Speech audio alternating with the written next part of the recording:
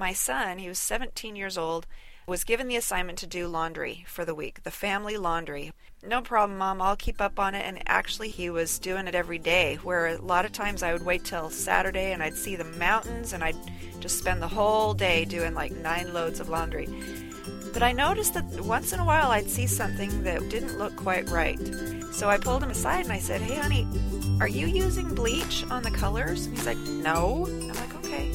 And I remembered back to a time where our washing machine had this problem where if you used bleach on one load, it would automatically add bleach to the second load even though you'd run a full cycle.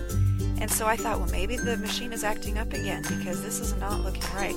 Finally, at the end of the week, he pulls out one of his shirts, and it's a navy blue shirt, and the sleeves were brown.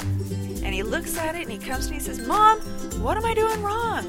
So I pulled him into the laundry room, and I said, "What are you using?" And he picks up the bleach, and I said, "Honey, that is bleach."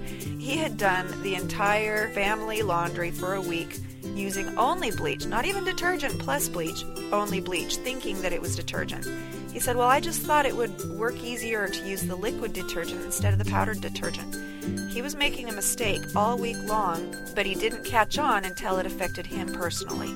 I was thinking about that, and it dawned on me there is some powerful lessons to be learned. And what I got from it was that there are laws that govern how much success we enjoy. Over the years, as I've been studying these laws, it's dawned on me that they are always affecting us, just like gravity. It's constantly affecting us, and we're only consciously aware of it now and again. Well, the same with these laws of success. They're always in place, and they're always affecting us. Now, just like using bleach, that was a mistake. And it's not a hard stretch to believe that all of us are in violation of the laws of success, the principles that govern prosperity. And the more we learn about them, the more that we can consciously abide them. For example, I remember praying for relief, and I was violating one of the principles of success, and I didn't even know it. All the while that I was praying for more money, I had placed on the screen of my mind an image of the disaster that was going to happen at the end of the month if he didn't grant my request. That is a violation of one of the laws of success. You have to see it done. What would it look like if God granted my request? How would it feel? So when we have a setback in our life, that is just like that moment when he pulls out his navy blue shirt and sees brown sleeves. It's when we'd say, "This is not what I expected. This is not what I signed up for. This is not the way things were supposed to turn out." It's in those moments that we look at our life and say, "Where did I go wrong?"